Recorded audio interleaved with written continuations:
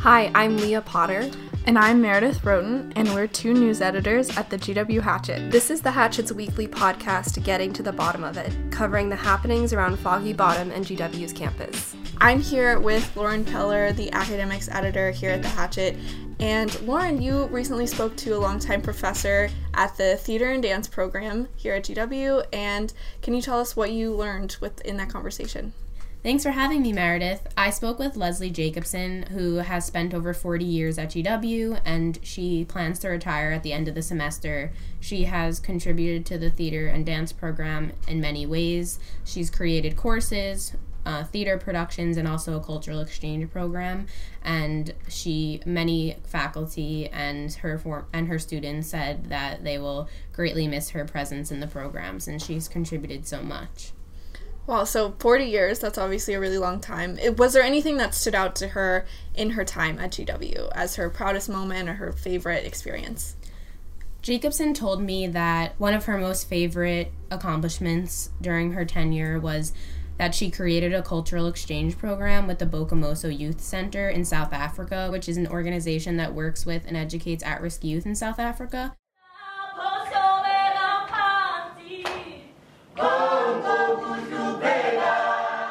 And essentially with this program, she brings the South African students to GW for about a week or so, and she teaches youth about music, dance, theater, and she also oversees the group's performance at the end of the program where they perform on issues like the HIV and AIDS crisis or domestic abuse.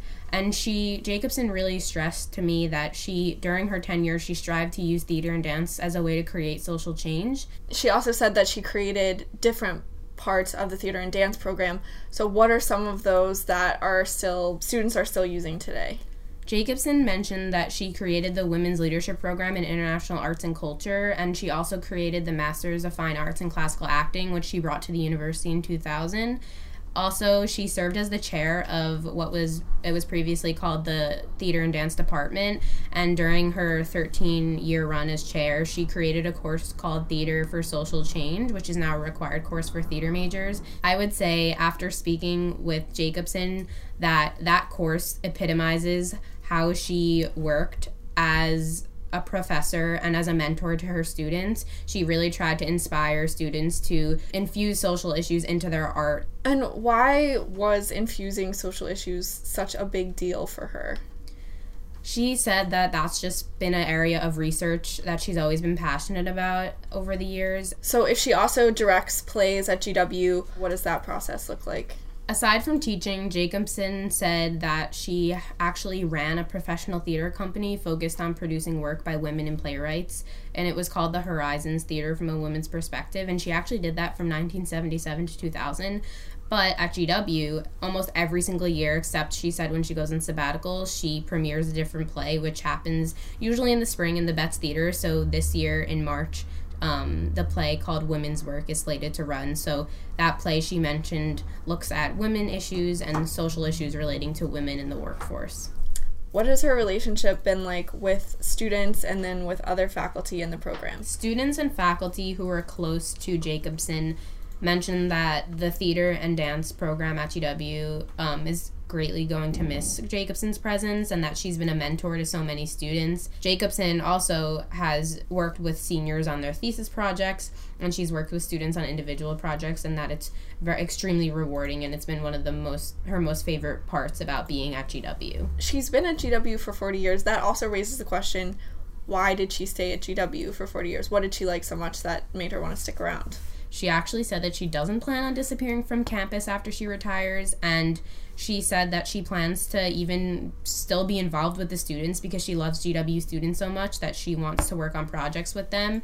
She didn't specifically mention exactly what they're going to be, but she even said that I certainly cannot stop making theater, going to the theater, and supporting theater and students specifically at GW. So she's honestly not disappearing from this campus anytime soon. Well, thanks for coming on and talking to us about this longtime professor. Thanks, Meredith. Meredith, you had a story this week about a new alumni group that's forming, independent from the university. Not only are they now a separate entity, but this month they are creating a London chapter. of the group. It'll be the first international chapter of the group. And the move to separate from the university, that was fairly controversial at the time. Yeah, it was, because the university, they were in talks to integrate with the university to more align themselves with the university and what they did, basically. But it was very controversial within what was called the GW Alumni Association at the time. It was very controversial among the board members and some other people within the organization. And now, why is this group in London? The reason that they're in London is because an alumni, Ari Masevsky, who graduated in 2015 from the School of Media and Public Affairs, he is based in London right now. And he actually came to Kathy Bicus, the communications director at the Alumni Association, and approached her with this idea of starting this chapter in London because he wanted to get more involved and create some kind of group there. And they thought that it was a great opportunity to expand what they're doing. And basically, Kathy Bicus and Marty Baum, who is the president of the Independent Alumni Association, said that this just seemed like if there were the resources there and if there was the interest, that they should go for it, and so they could have more support, because they are, as part of their plan, they are looking for more partners, and they are looking for more board members, so that these alumni could potentially be part of that process in their expansion. And what is this new group doing? How are they going to operate?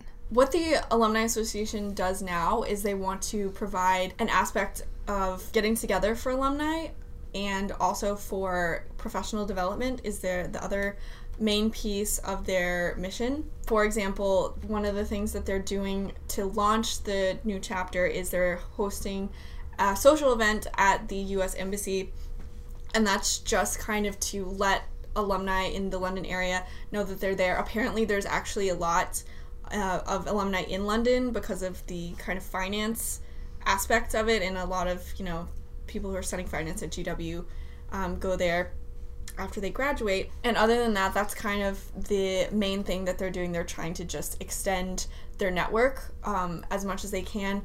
But if they don't have access currently to GW's resources, how are they operating, and what kind of budget do they have? They do have an endowment that they have been building up over the years when they were operating with the university, but they have declined to share what that amount is, but they're not spending a whole lot right now. Thanks for telling us more about this new alumni group, and be sure to keep us updated as they move on to other cities. Thanks, I definitely will. I'm here with one of our staff writers, Jared Gans, who worked on a story this week about the university working to improve its websites to be more accommodating to people with disabilities. Thanks for coming on, Jared. Good to be here.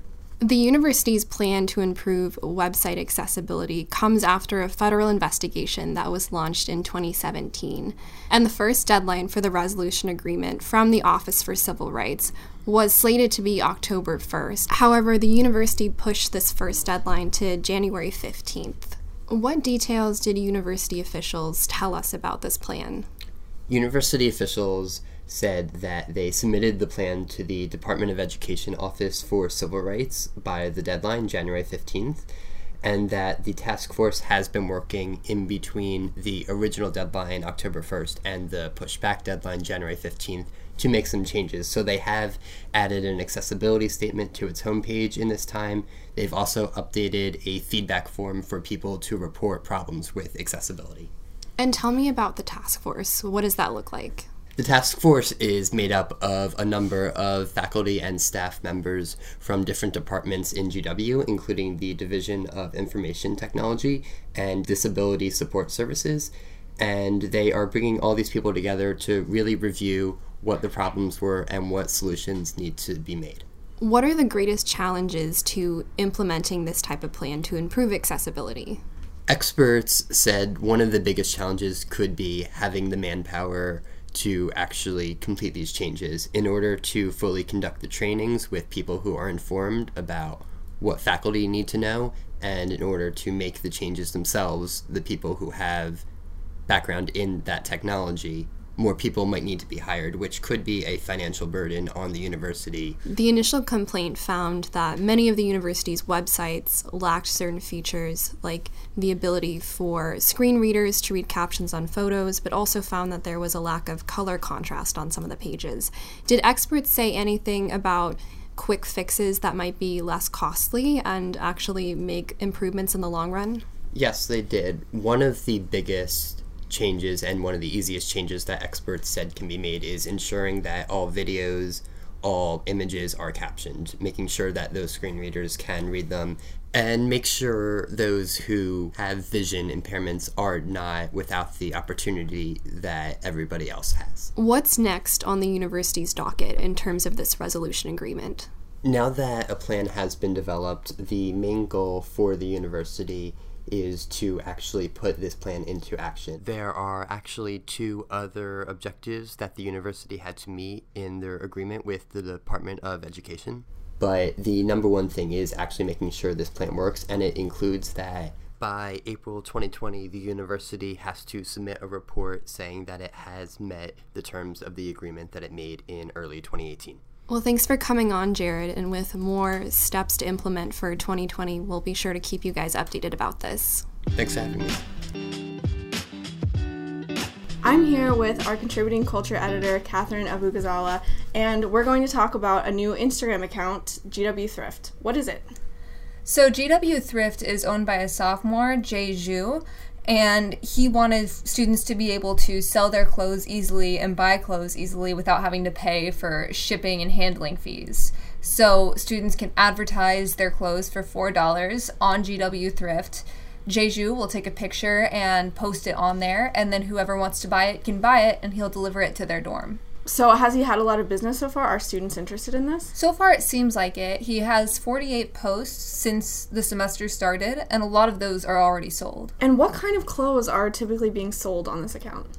It looks like a lot more men's clothes, a lot of name brands. There are some Comme des Garçons clothes, Tommy Hilfiger, Ralph Lauren, a lot of clothes that people either might have grown out of or they got a replacement for, and so they advertise them on GW Thrift and they get the money minus the $4. Where did he get the idea for this? So Zhu started thrifting in his junior year of high school, and he really enjoyed it, and he wasn't sure how it would apply to a larger market.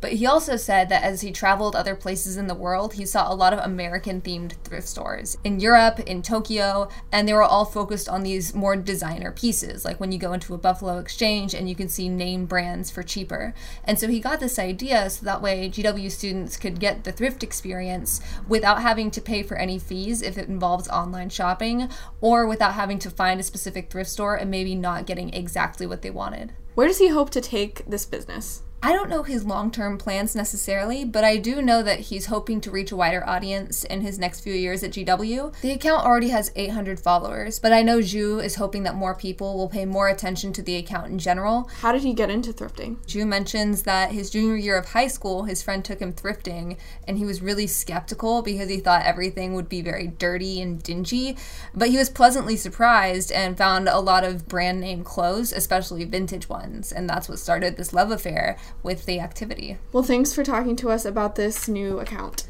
Thank you for having me. That's all for this week.